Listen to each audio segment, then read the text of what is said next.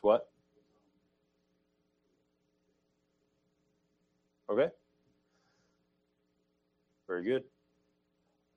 All right, we're looking at chapter 10 here. This is session 11 of our class, Biblical Philosophy of Music, or as some have called it, the Lord's Song, based on the book.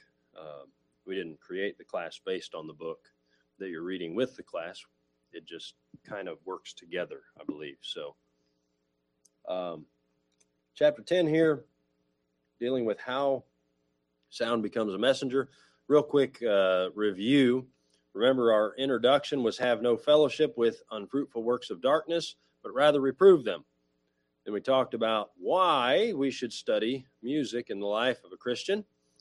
Then we talked about new life, new music. Then rock, right or wrong. Music makes its mark. Order in music offers harmony in life. Music builds and music destroys. Music sets the mood unto the Lord and instruments of praise. Then, of course, this week we're looking at sound, or how sound becomes a messenger. This is going to be kind of getting down to some of the nitty gritty, so to speak. So we're gonna look at that. Our verse for this week is, "Blessed is the people that know the joyful sound. They shall walk, O Lord, in the light of thy countenance." So we're going to look at here how sound becomes a messenger. Remember, we've already dealt with many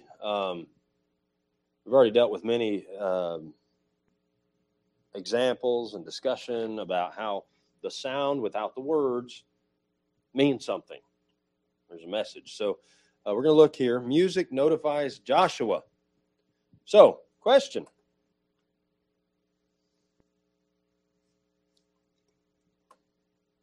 Is evil distinguishable from good by sound alone? All right. Can be. All right. Yeah. Can godliness and or ungodliness be perceived purely from sound? All right. That's because the sound becomes the messenger. Let's look and see what Joshua saw here, or rather heard. Exodus 32 and verses 7 and 8 say, "And the Lord said unto Moses, Go, get thee down, for thy people, which thou broughtest out of the land of Egypt, have corrupted themselves. They have turned aside quickly out of the way which I commanded them. They have made them a molten calf, and have worshipped it, and have sacrificed thereunto, and said, These be thy gods, O Israel, which have brought thee up out of the land of Egypt."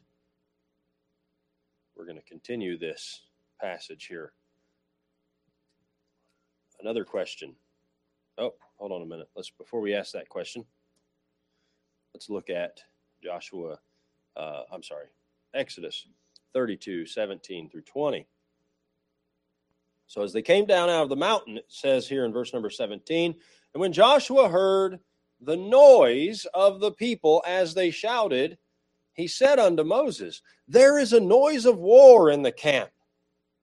And he said, It is not the voice of them that shout for mastery, neither is it the voice of them that cry for being overcome, but the noise of them that sing do I hear."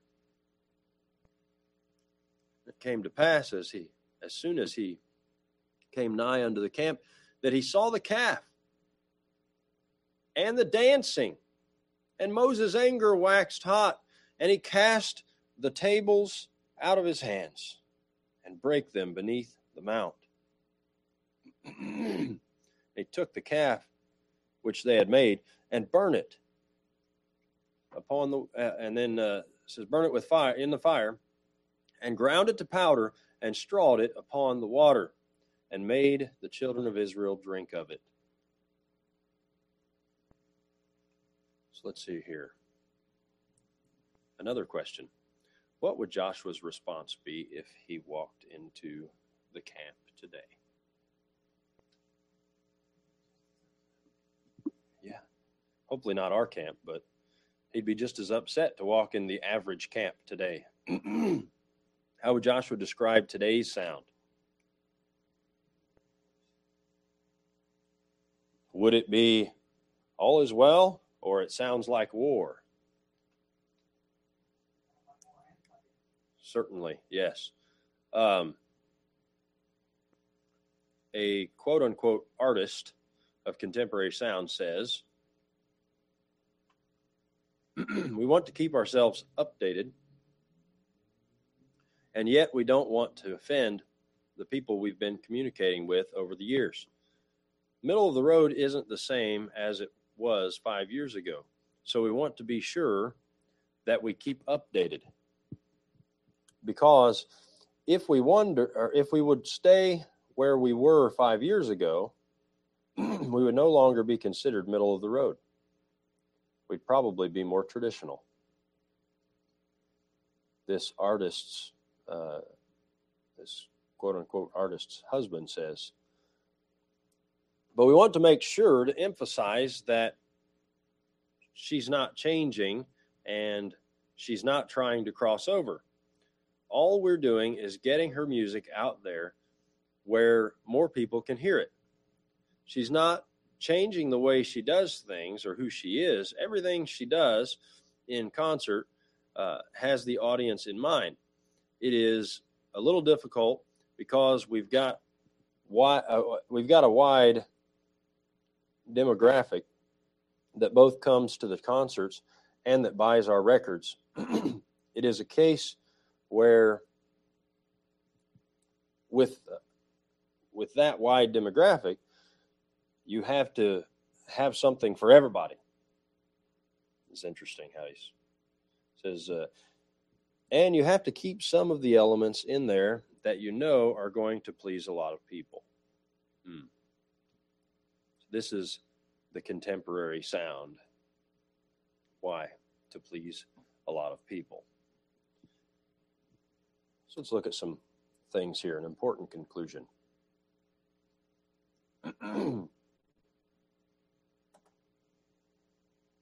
Good music which lifts up the Lord in its character and sound will be a joy and delight for the Christian. But the converse is not necessarily true. Music which pleases man may or may not be appropriate in use in the worship of a holy God, right? And this quote-unquote artist, or this is the result of this specific artist that wanted to keep ourselves updated. This is the result of that philosophy.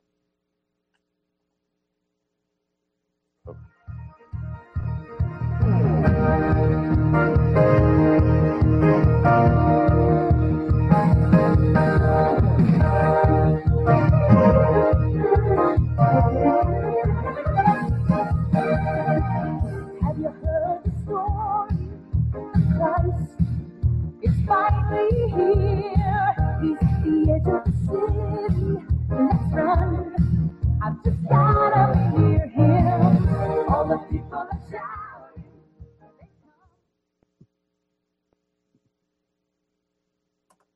How would Joshua respond to that sound?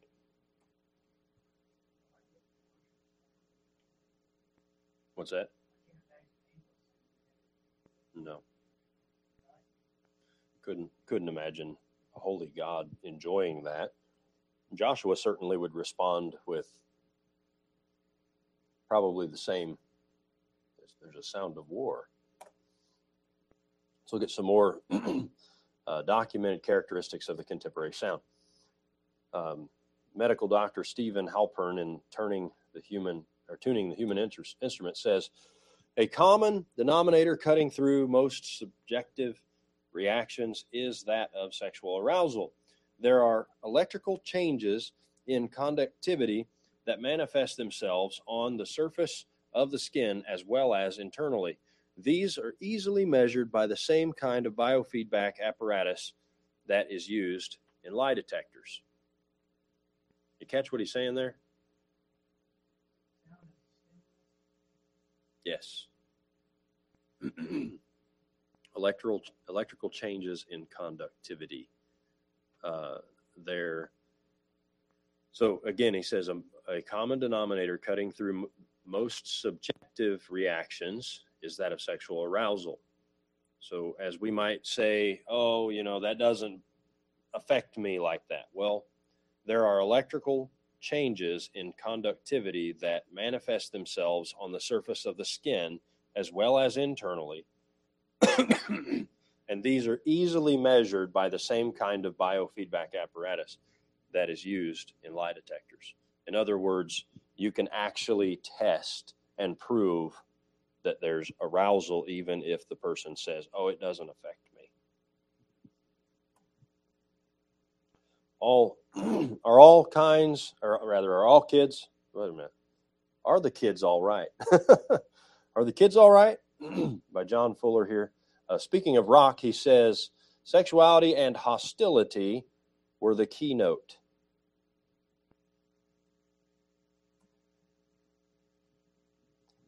So question, how would Joshua respond today if that's the world's response?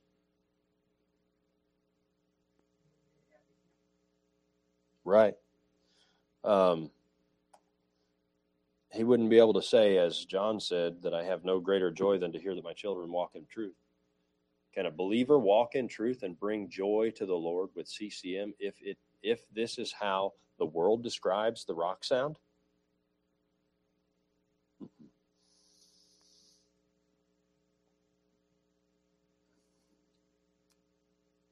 In fact,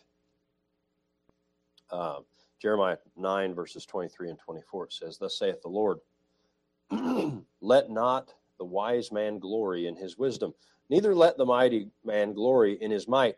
Let not the rich man glory in his riches, but let him that glorieth glory in this, that he understandeth and knoweth me, that I am the Lord, which exercise loving kindness, judgment, and righteousness in the earth. For in these things I delight, saith the Lord. God doesn't delight in sexuality and hostility being the keynote of our music. Our music should be for him, right? So he goes on to say, Fuller goes on to say, the spontaneous trance can explain a lot of incomprehensible behavior, even on the part of normally sane, sensible, and intelligent spectators. Music can certainly, you ever see, well, hopefully not, but if you ever see a rock concert, a lot of crazy things happen at rock concerts because people get into a trance of the music and the atmosphere and all of this, and it's like, oh, this is happening, okay, and they go along with it. There's a lot of drugs that takes place. There's a lot of immorality that's taking place in various places, that just a lot of those things, and that kind of goes along with that trance. So here, music and trance, a theory of the relations between music and possession being like being possessed of demons. Yeah, well, possession there's talking about like demon possession. So in this book, we find what we need to remember is that music has a physical impact upon the listener, and that it produces a sensorial modification in his awareness of being. Sensorial. It's a matter of sensory. So he says here that we need to remember that music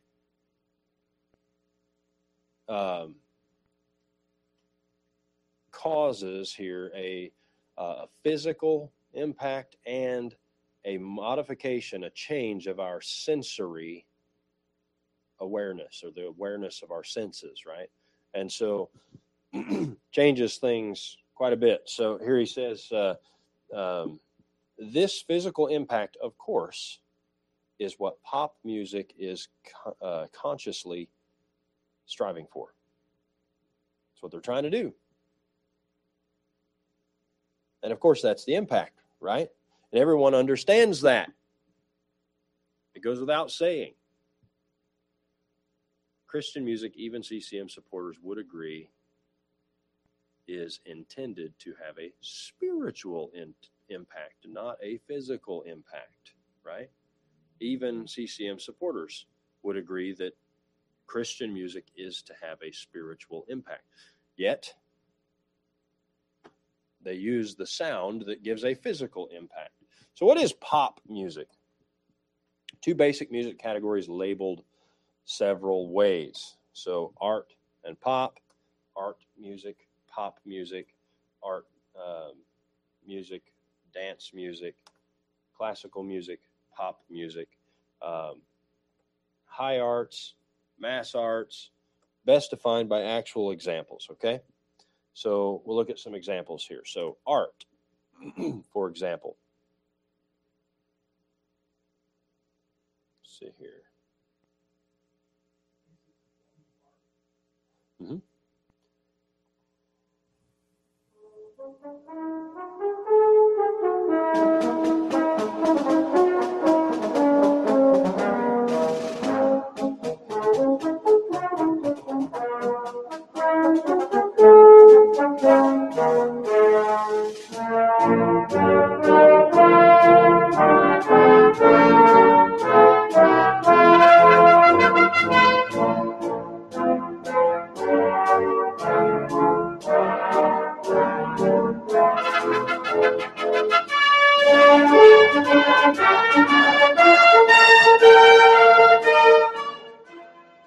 Song there is Jesus Shall Reign.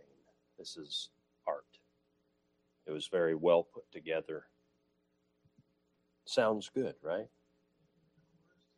Yet there's no words, right? But there seems to be, it fits, right? It seems to fit with Jesus Shall Reign. The sound you hear, it's fitting, right?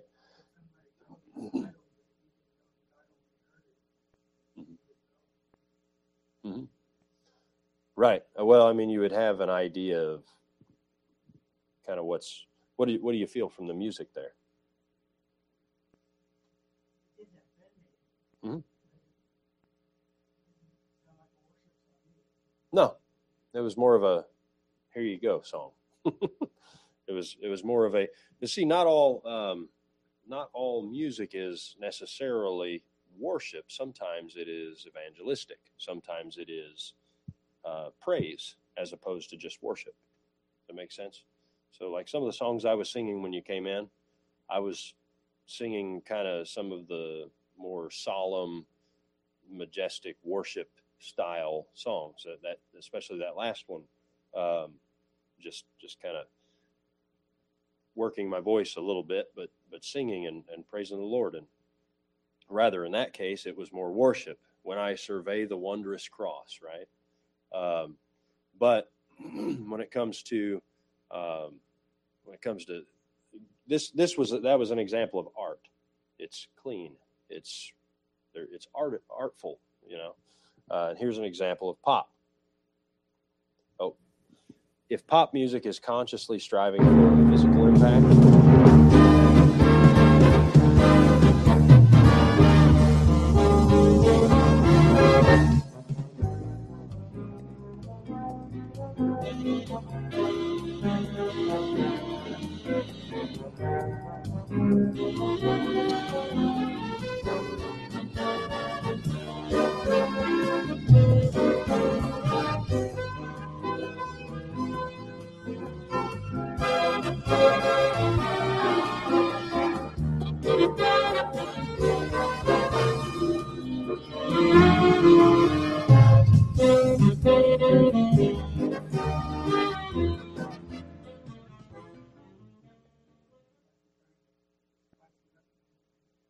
Right.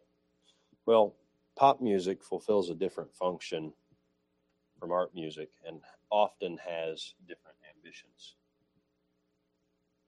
It's just the way it is.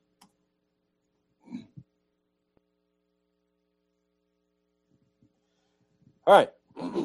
So, speaking of pop and all of that, this would probably be a appropriate yet inappropriate picture for that last song that we heard, right?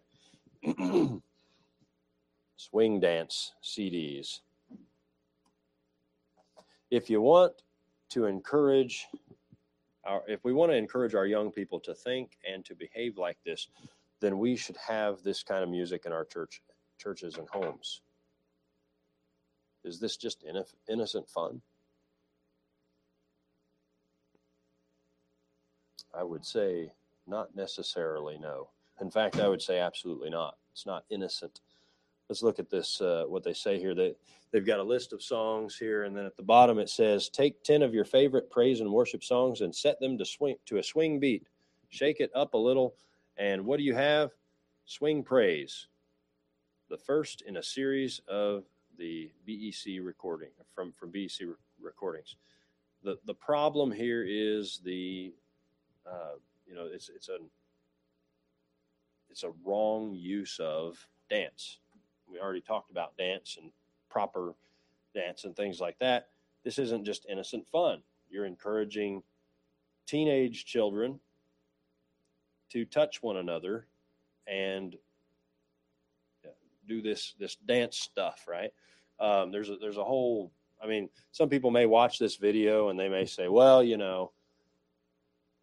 I don't agree." Well, watch the rest of the videos and especially the one about the dance thing and get the whole point, because this is not intended to be one video. This is a good video. Watch this.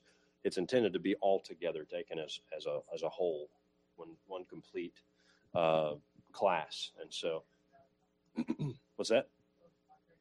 Yes, it shouldn't be taken out of context, and the context requires every class. So, pop delivery is deliberate and calculated.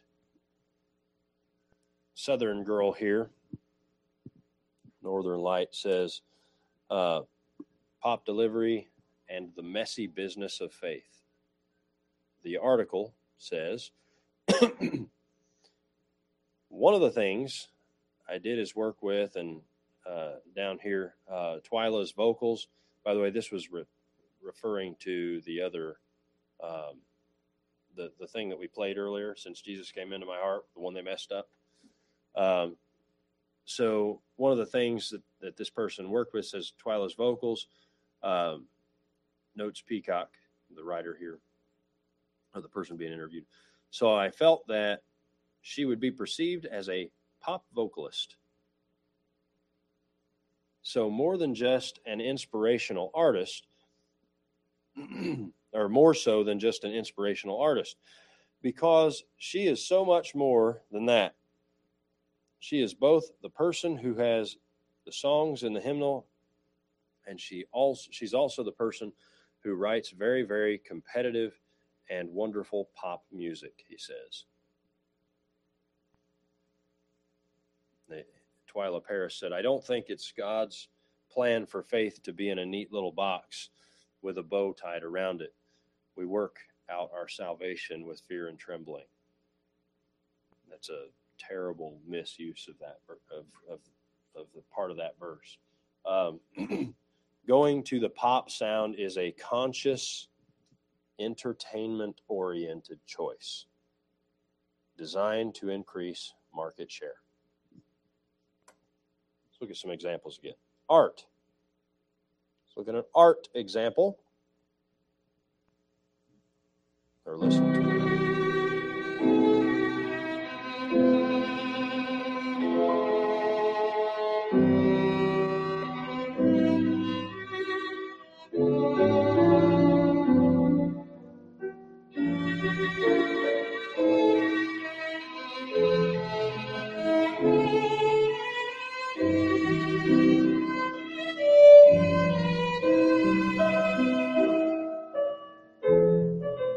Sorry, not Yeah. So, okay, example of pop music. So if pop music is consciously striving for a physical impact,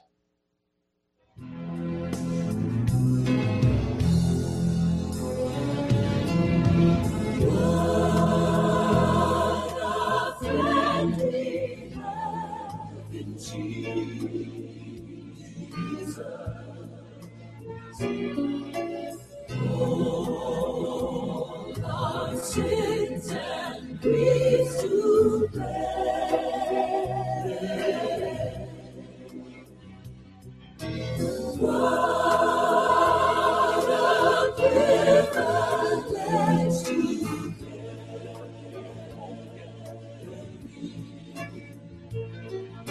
somewhat of a subtle, somewhat subtle, but it's still an obvious difference. It's because it has the pop point. You know, it's meant to entertain. Again, if pop music is consciously striving for a physical impact, then pop music fulfills a different function from art music and often has different ambitions. And we see this, we hear this in the examples. Another quote here from this book, Music, the Brain, and Ecstasy. Harmony is inherently complex, inherently intellectual, inherently difficult. Not surprisingly, harmonic depth is rare in popular music, that being pop music, even when rhythm and melody are reasonably well developed. So, Wynton Marsalis here on the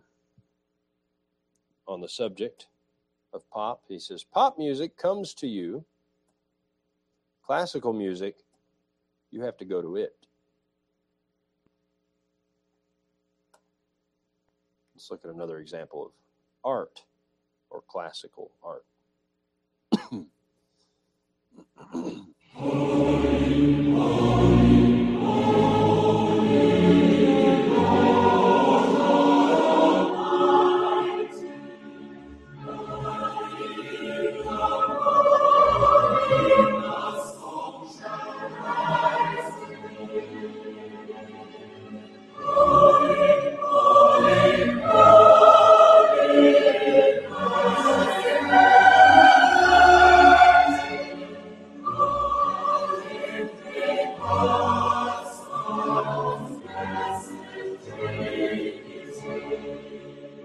Depth of harmony there.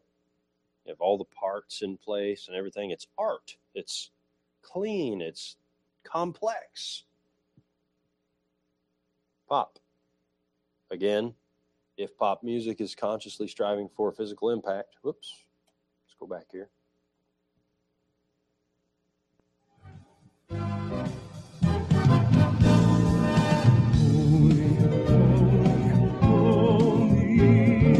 Lord God Almighty, early in the morning, our song shall rise to thee. Holy, holy, Takes merciful suggesting and holiness of mighty, God. God, Takes it to the common. blessed Oh, Trinity. like the holiness of God is, clap your hands and dance and shake your behind. That has nothing to do with the holiness of God. I don't know that they're all aware that they're doing that, no. That's the other thing, too. We're not trying to demonize people completely that do this, that do these kind of things. Some of them just didn't learn properly. Some of them were taught by other people. This is okay. This is right. I don't try to demonize people that enjoy those kind of things. They just don't understand the depth of what is going on. And so this is why we have the class, so that people can understand the depth of what's going on. They can understand the details of and the difference between pop and art, the difference between the world's music and God's music, the difference between, holy, really, truly holy, and really actually pretty dirty, not holy at all. Yeah. Oh, it absolutely does. If you're always looking for something that makes you want to dance, even when you're talking about honoring the holy, majestic God, how can you be still and be quiet and actually respect and understand and experience the holy presence of God? You see, the art example brings you into the holy presence of God. That's the feel that you have. I'm going to play that one again.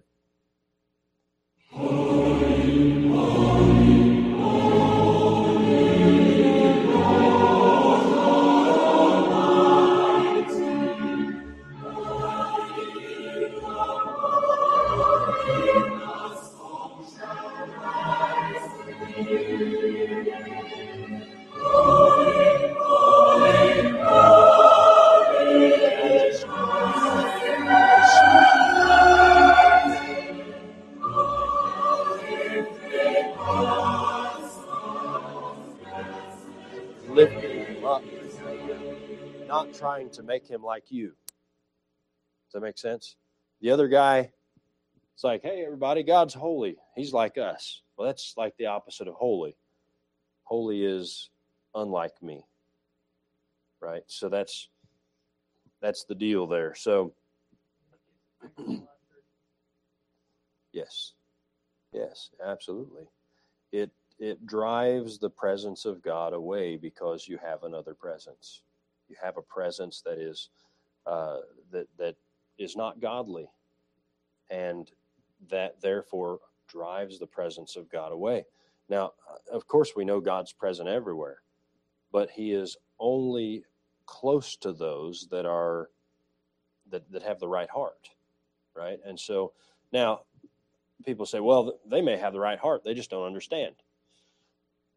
Yes, but what they're doing is wrong. Doing wrong with the right heart doesn't make doing wrong right. Just because you don't understand doesn't make it right all of a sudden. So remember that pop music fulfills a different function from art music. It has different ambitions. They're not trying to honor God. They're trying to entertain people. That's the point. Instead of the music being for God, it's for us. Right. It's about the customer. It is not subtle in that case. It's obvious. And here's an example here. Pure pop. Kind of a play on words there, of course. A pop, like a can of pop, right? A refreshing collection of hit songs from today's hottest Christian pop artists, in stores September 3rd, 2002. That dates it a bit. Pure pop. Wow. I would say there's probably nothing really truly pure about it. Barry Manilow, in an interview, question was asked, what is the difference between pop music and show tunes and classical music? Manilow says, it's the difference between a meal at a fast food restaurant and a fine dine restaurant. The show tunes and classical music last more than 3 minutes and go much deeper. I think that's a good way of putting it. Now, obviously, he was one who wasn't for the classical and such. So he was, his thing was what? What did he do? Yeah, he's doing fast food music, as he puts it. But at least we see that even those who we disagree with agree with us on some things. Some of the points that we're trying to make, that people sometimes are like, oh, what's the big deal? Well, or people that say, oh, it's not like that. Say, you know what? The world even says it is. Why is it that we're so blinded to it sometimes? So here we have a very important question prompted. Remember, this physical impact, of course, is what pop is consciously striving for, right? Our impact with our music is intended to be spiritual. So the crucial question here is, what is the result when that which strives for a physical impact is used to communicate spiritual truths? What is the result? Spiritual truths are diluted and reduced to a physical experience. And think about that before we look. There's like multiple answers here that we're given here, multiple points to the answer. But think about that. Spiritual truths are diluted and reduced to a physical experience. You think of lots and lots of religious congregations who are striving after and seeking after a physical experience in every single one of their services. They're looking for a physical experience instead of actually getting and receiving the spiritual truth. They're looking for, every time, they're looking for a physical experience, and they've got an unbalanced view of God working. They think that God's only working if they see a physical experience. That's not true. That's not true at all.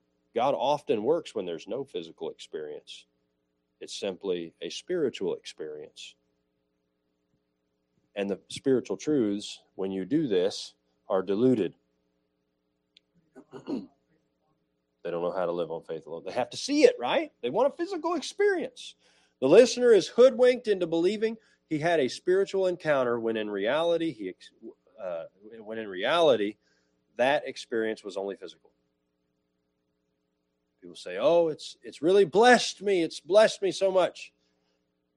What do you mean by that? It's made me feel good, inspired me. It was a physical experience, not spiritual. Further, of greater concern is that such experiences are not only physical, but according to Mr. Ruggett, or however you say his name, and a host of other writers, it's not only physical, but it's also sensual.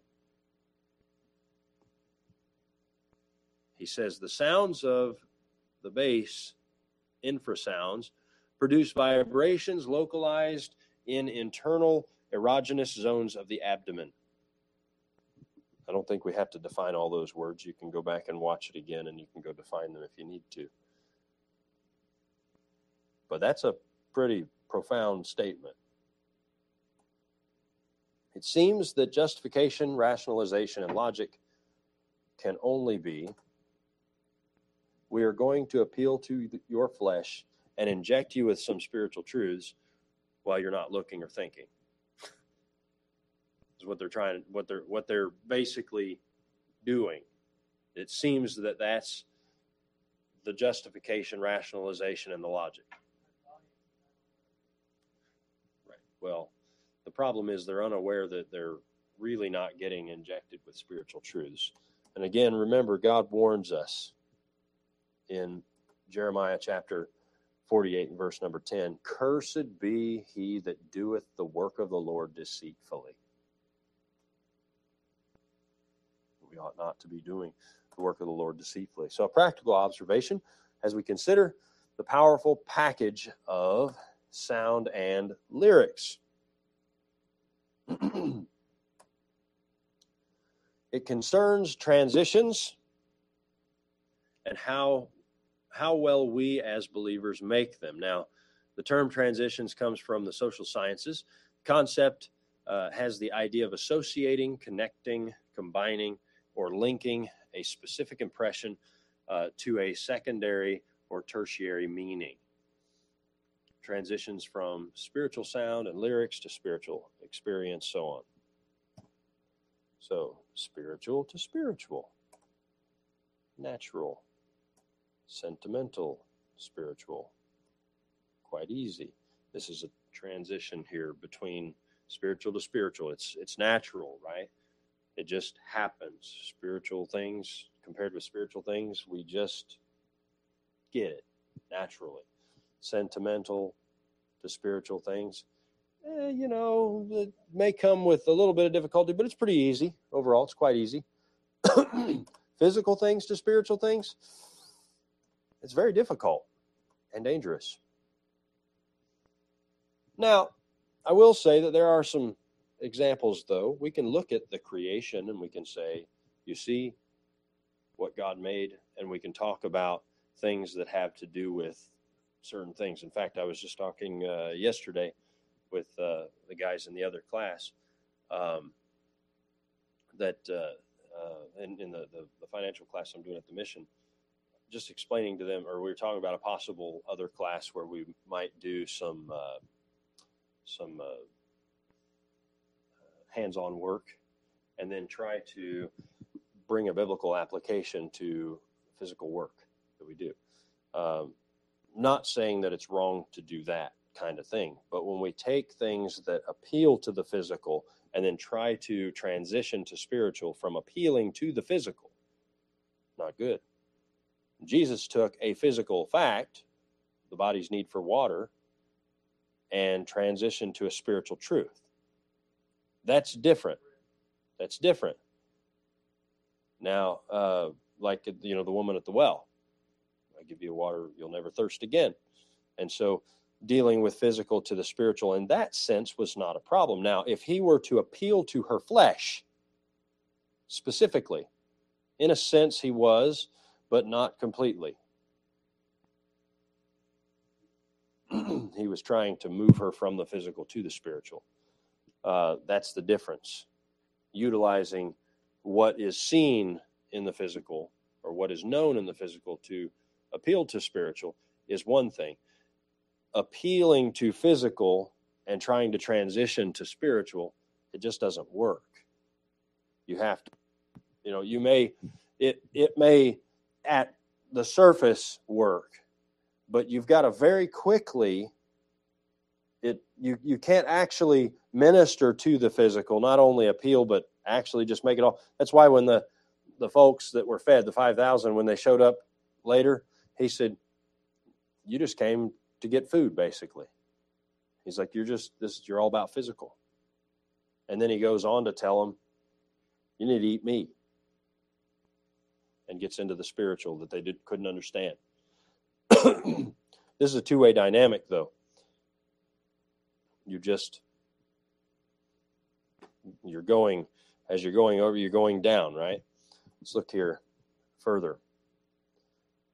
Physical to spiritual, again, very difficult and dangerous. Why? The physical is interpreted in a spiritual context. Okay, this is, again, this having to do with the difference between the flesh and the spirit, having to do with the experience as well. Trying to adapt a physical experience or interpret, rather, the physical being interpreted in the spiritual context. It just doesn't work. And or here we have the spiritual interpreted in a physical context. When we're talking about art and music and things, right? We don't do that way. Although the examples I gave, they don't really fit in this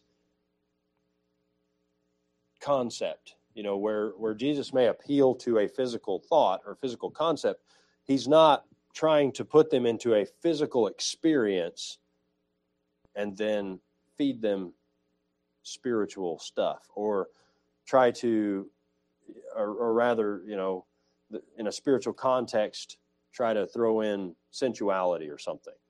This is, and by the way, when we're talking about physical here, we're not just talking about water or food or what. We're talking about physical in the sense of carnal, in the sense of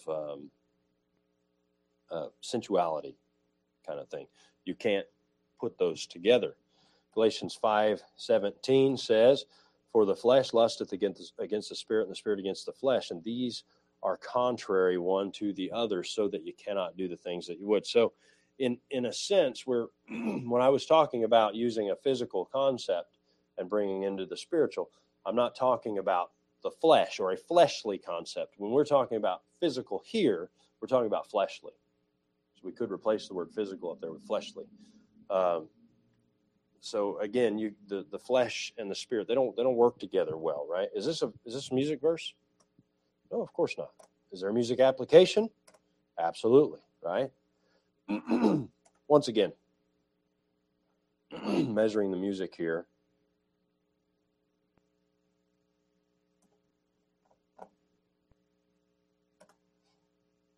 In the foreword of this book, it says the problem with Christian pop music is that pop changes the gospel. The musical medium remakes the message into a reflection of pop's own muse. Indeed, a gospel proclaimed by popular musical forms becomes transformed into a different gospel. Yes, that's very good. Or not a gospel at all. But it's transformed into a social gospel, or transformed into a what kind of different gospel does pop music teach? A rebellious gospel, a liberal gospel. Yeah, I mean so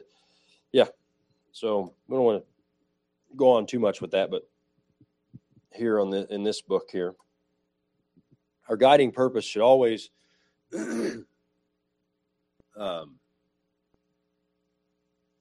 says our guiding purpose should always be built, or should always, my goodness, our guiding purpose should always be to build up the brethren, promote harmony, and win the lost. Our purpose, discussed and agreed upon through scriptural example, was quite different. Right? What was that? Our purpose was not to just build up the brethren, promote harmony, and win the lost. It was to worship the Lord and praise him, right? You see, again, where's the focus? The focus of the music is on the people instead of the right person, the Lord. So, remember here again, he says, I have found no studies linking sensuality with a particular musical style or beat in itself. No, he didn't study very hard. For our information here, Mr. Miller has Gilbert Rouget's book, Music and Trance, in his bibliography and quotes from it. Remember what he said in that book? He said this, we need to remember that music has a physical impact upon the listener, and that it produces a sensorial modification in his awareness of being. This physical impact, of course, is what pop music is consciously striving for. Whoa! Hold on a minute. He said that he's found no studies linking sensuality with a particular music style or beat in itself. Yet he has this book in his bibliography for his book that he's written, that book. He has that book in his bibliography, which says this. And it goes on to say, the sounds of the bass, infrasounds, produce vibrations localized in internal erogenous zones of the abdomen.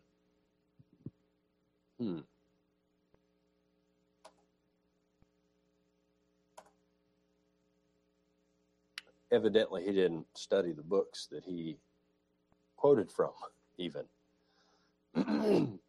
Perhaps Mr. Miller has not heard of Dr. David Helkind either. Fact is, there is not adequate time or space, nor is there an appropriate setting to dwell on material which graphically depicts the effect of much of pop music, right? A plethora The plethora of evidence for those who are willing to accept it is overwhelming. It's not appropriate for us to really get too deep into all of the little details about how that works. So Dr. David Elkind says there is a great deal of powerful, albeit subliminal, sexual stimulation implicit in both the rhythm and lyrics of rock music. Let's leave out the word lyrics there. In the rhythm of rock music. He says both the rhythm and lyrics of rock music. So you take the lyrics away and put good lyrics in. Does it change it? No, the rhythm's still there.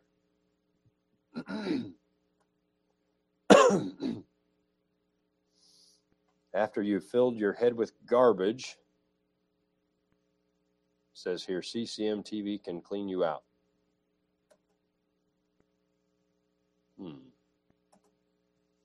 More of the same won't clean you out. It will just fill you with more of the same. Garbage, right? It's just going to give us the same, it's going to fill you with more of the same. How would Joshua respond to that kind of sound? Same way he responded when he responded to Israel's sound. In tuning the human instrument, Stephen Halpern says, with the dynamic levels of electric instruments, the whole body becomes ear. The phenomenon of bone conduction, which used to be reserved for explaining why one heard one's own voice differently than when played back in a tape recorder, now accounts for the primacy of direct communication, one that got right inside of you, right down to the bone, literally. Talking about the music there. It goes on to say, never before had there been such intimacy between performer and audience. Any wonder that rock music is so sexual? Dr. Alan Bloom says, and I misspelled his name there, spelled differently on the book than it's spelled on the slide. Speaking of rock music, he suggests that future generations will consider it. This is a commentary of what he says, but he suggests that future generations will consider it and the associated scenes as incomprehensible as the caste system, witch burning, harems, cannibalism, and gladiatorial combats. It may well be that a society's greatest madness seems normal to itself. Interesting. Yeah. But what he's saying is that future generations are going to consider rock music like the stuff that we look at now and we're like, how could a civilized society have that?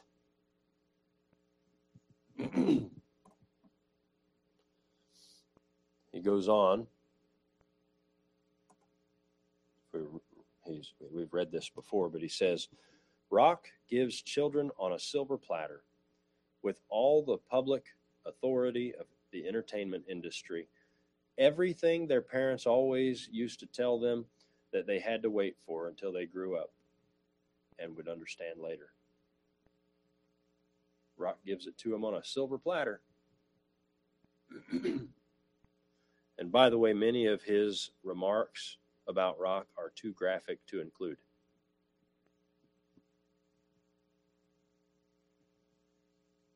The music within you, they said, repetition increases preference. Therefore, the more we hear something, the more we tend to like it. If so, does the word have some advice for the believer? Hebrews 3:13 says, but exhort one another once a year, no, daily. Exhort one another daily while it is called today, lest any of you be hardened through the deceitfulness of sin. Exhorting one another daily. That's why we often have things, and I hear people balk at, well, why do you do something church-wise, every day? Well, we don't, but we should. Doesn't mean we all have to come to this building every day, but I talk to our members every day. Maybe not all of them, but I talk to at least one member every single day. Either we're having a class, or we're having visitation, or we're just talking to them on the phone. Sometimes I'll talk to Phil for hours on the phone. So, talk to people daily, every day.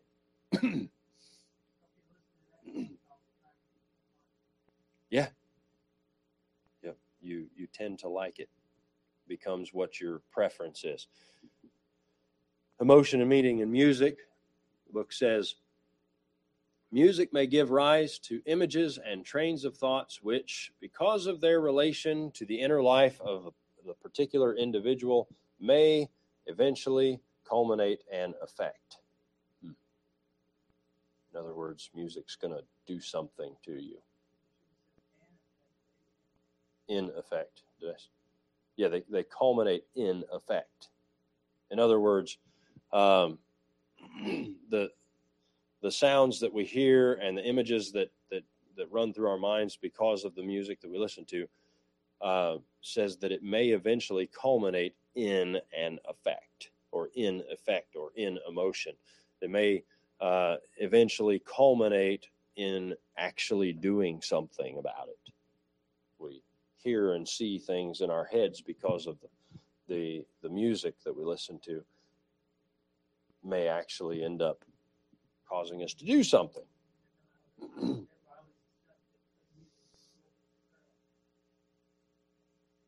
Yeah, exactly. Now we have 13 slides left, so we're moving okay, but we're over time already. But what kind of music is this?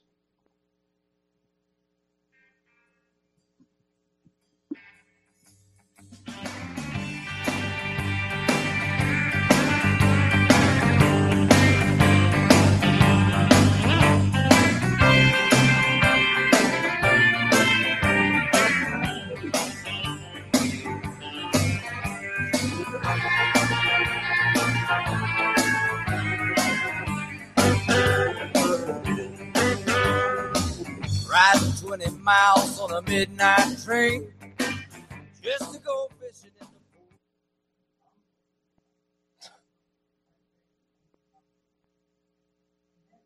Country. The title of the song is Now That's Country. It's country, right? How would Joshua respond to what is in the camp today? He'd be like, I'm out of here. I don't want to have anything to do with this. So we have to deal with this, because a lot of people say, oh, hey, country music's not that bad. Well, we got to talk about it for a minute here. That was Marty Stewart, and that song was Now That's Country, or whatever, if you want to call it a song. And we didn't play all of it, but anyways. Does CCM include country? The country style? It does. No, CCM, remember, is contemporary Christian music. Yes, it does. The other CCM, Christian country music, says, they have here talk about the acoustic guitar, but instead of calling what I do acoustic country with a pop edge, I'd prefer to call it acoustic pop with a country edge. This is talking about quote unquote Christian music. Now, of course, I play the guitar, accompanying our songs for our congregational singing and specials and things like that, but it is not country style. It may give a country feel, because guitars kind of do, but it's not country style. It's much like a piano gives a certain feel and an organ gives a certain feel. There you go. So what's the theme of country music?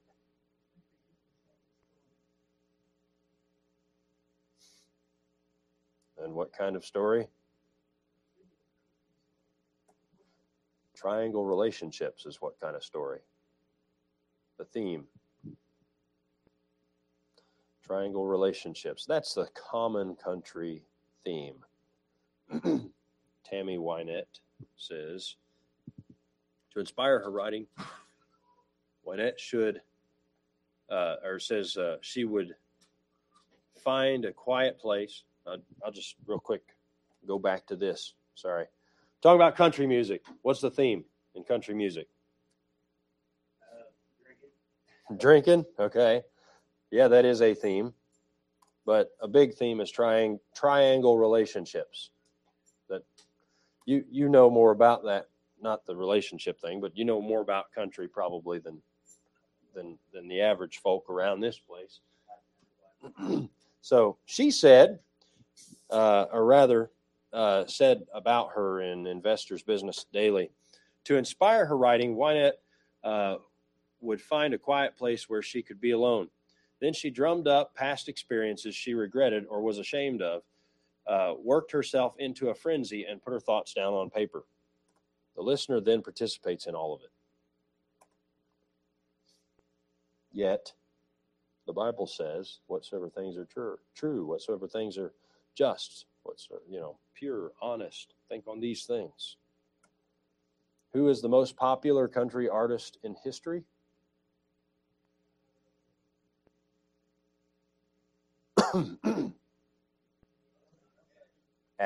As of the making of this a while back. No, he's more recent. Most popular. Garth Brooks. Yeah.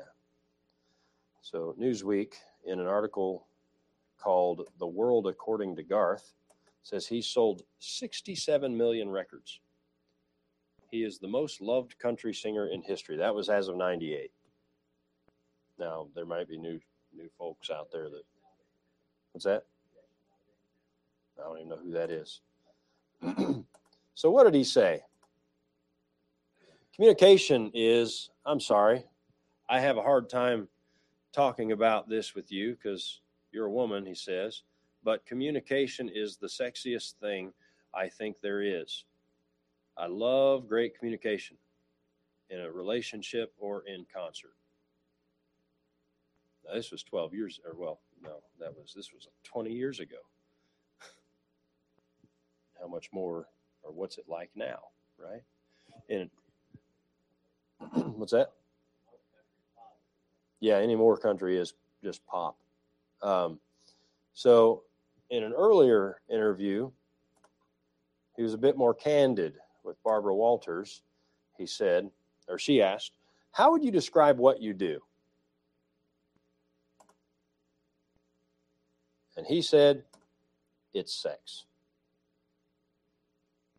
That's how he describes what he does. So here's an example of country CCM.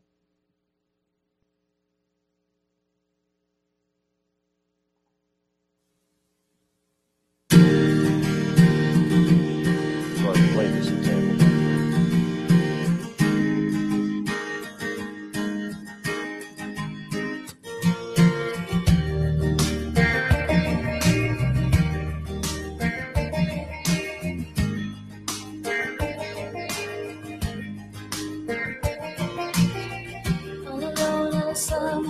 And the twilight so clear. The sunset slowly fading, stars are starting to appear. And in the midst of all this wonder, my troubles disappear. Caught up in your presence, Lord, as you draw near, I am waiting for your love to come back.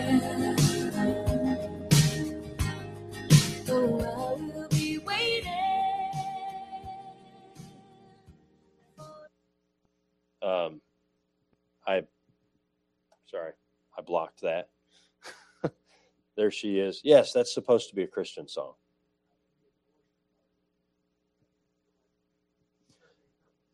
Isn't it interesting that if she didn't say, "Oh Lord," at the beginning, and even though she said it, she may have been using the Lord's name in vain or something, but we wouldn't know if she's talking about God or a boyfriend. Maybe you would think. Evaluate. If Garth is doing sex, what is she doing? You have that kind of appearance on an album cover. You have the thing that I had to cover up there. We have here friends in high places. Who are those people? That's her and Garth Brooks. They're doing the same thing. They're doing the same thing. Same sound, same purpose, same deal. The final chapter on Brooks, at least then, at that time, who works triple overtime to make sure he fulfills what his fans want him to be, a kind-hearted Christian with solid family values. The final chapter is still being written.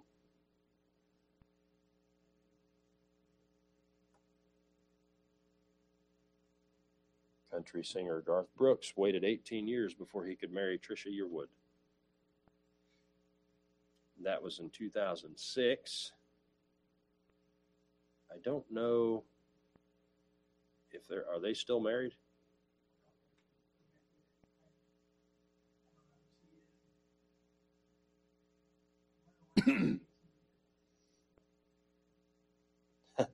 Brother Phil was answering that question.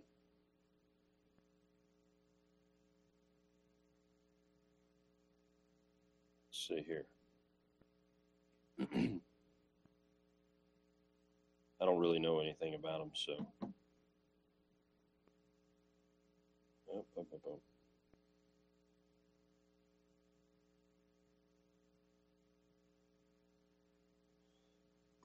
Let's see here.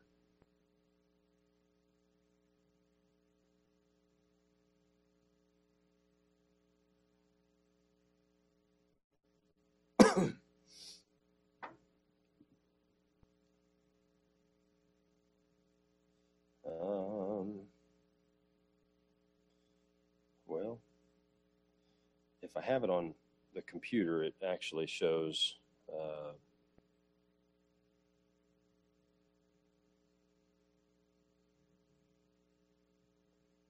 number one country artist. What are you saying? Oh, that's what you were answering, Brother Phil.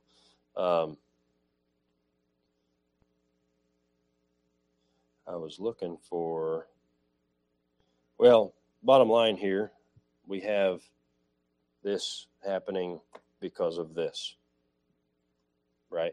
He left his first wife, Sandy Mal Brooks, in 2000 and dated Yearwood until they were married in December of 2005.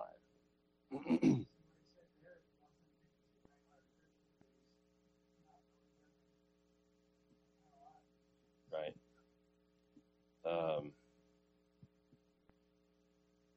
No, he certainly isn't.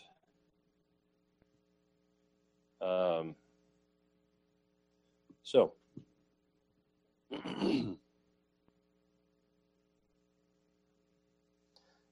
there is a suggestive correspondence. This is as I'm gonna give you the before part of this quote here.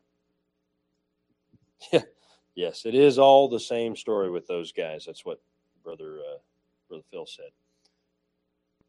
There's a suggestive correspondence between the lyrical themes in country music and the life situation experienced by most of its fans. Taking the data already reported and framing a composite, country music fans are urban living white adults with rural roots who are established in home, family, and job, but are content with none of these. There is some evidence for the assertion that country music fans are discontented. Let's contrast that with Philippians 4:11. For I have learned in whatsoever state I am therewith to be content. Right? Now, obviously, some of this is going to be old stuff. It's going to be old news, so to speak, because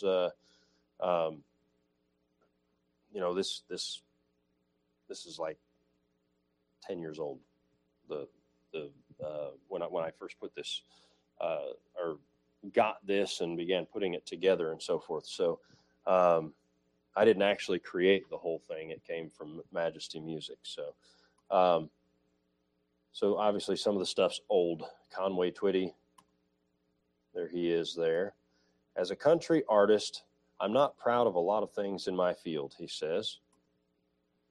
There's no doubt in my mind that we are contributing to the moral decline in America. Yeah. Country music referred to in the book called Rock Music. Many rock performers grew up with country western music, and its characteristic forms and sounds are close to the ensemble sound of rock. Instrumental combinations and techniques are closely paralleled.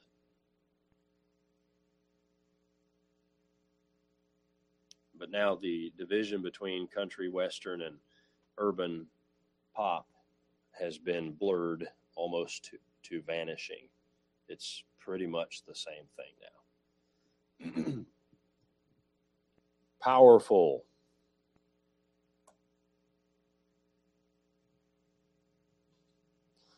They needed something powerful and ominous, right? A feast to the Lord. This is to help them in their idol worship. Yet, at the same time, it was powerless and a bit humorous.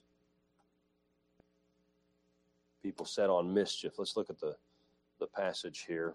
There came out this calf, right? So, in let's see here. If you remember what he said here in Exodus 32, 2-5, when the people saw that Moses delayed to come down out of the mount, the people gathered themselves together unto Aaron and said unto him, Up, make us gods, which shall go before us.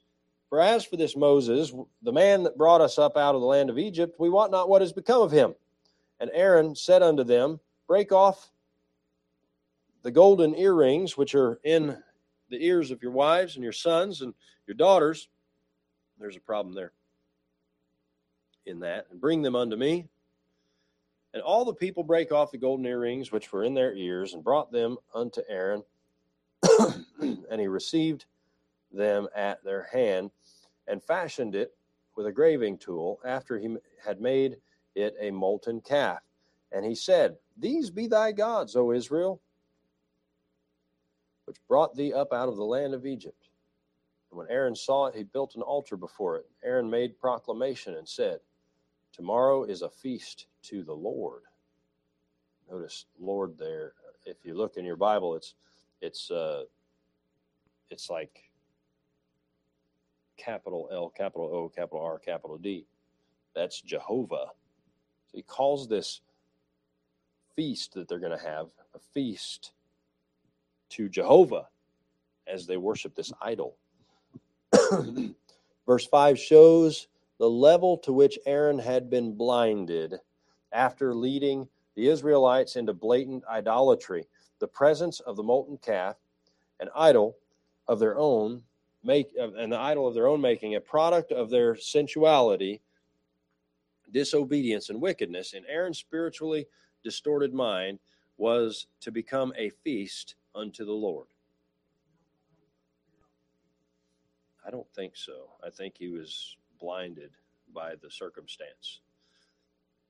That which God hated and would ultimately judge was reasoned as an act of worship to Jehovah in Aaron's depraved mind.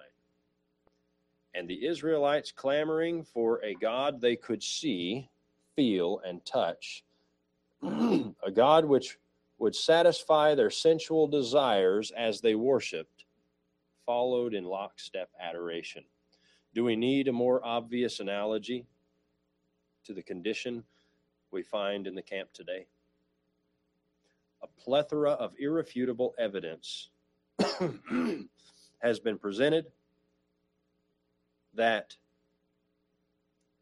much of the world's sound, by the admission of its well-qualified spokesman, is saturated with sensuality and perversity. Yet great multitudes of Christians, so-called Christians, some maybe, some maybe not, clutch to it as a feast to the Lord. Notice that it's powerless and a bit humorous here. Moses said unto Aaron, what did this people unto thee, that thou hast brought so great a sin upon them? And Aaron said, let not the anger of my Lord be or wax hot. Thou knowest the people that they are set on mischief. For they said unto me, make us gods, which shall go before us. As for this Moses, the man that brought us up out of the land of Egypt, we wot not what has become of him. And I said unto them, whosoever hath any gold, let them break it off. So they gave it me. Then I cast it into the fire, and there came out this calf. What? Wow. Right. But this is the kind of mindset. We notice, though, that what is noted by Joshua as he comes down out of the mountain with Moses, he says, I hear a noise of war in the camp. Says it's not the sound of those, it's not the voice of those that are crying for victory. It's not the voice of those that are crying for being overcome, but it's the sound, or it's the noise of those that sing that I hear. And they thought they were worshiping God, but in reality they were worshiping an idol. This is our last slide here. Two kinds of music contrasted. There's powerful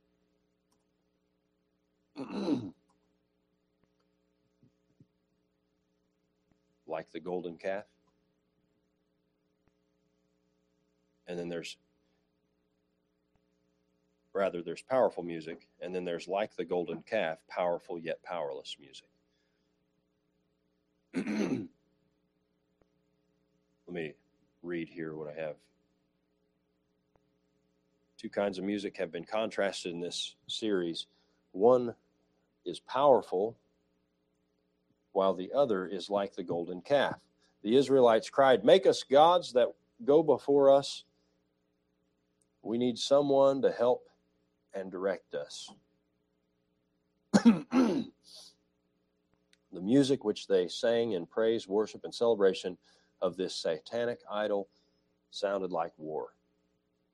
It was powerful to pull them deeper into idol worship and wickedness, but powerless to point them to the true and living God. What is your music powerful for? Do we want power in the flesh or the power of God? We want the power of God. Amen. Amen. This is the last slide. Next week, we'll deal with the last three chapters, or the last three lessons. They'll be all in one. Not very many slides for that one. This one went a little long. The next one will be quite shorter. But we'll look at the elements of Christ-honoring music and our conclusion. Remembering that the world brings about those things that are appealing to the flesh. But we've got to remember that what appeals to the flesh isn't what God wants us to use for worship to Him. And it isn't what God wants us to use in our daily life, because we ought to be exhorting one another daily. We ought to be appealing to spiritual truth from the Word of God. Amen. All right, let's close in prayer, and then we can have discussion if we want to. Father, we thank you, Lord, for your word. We thank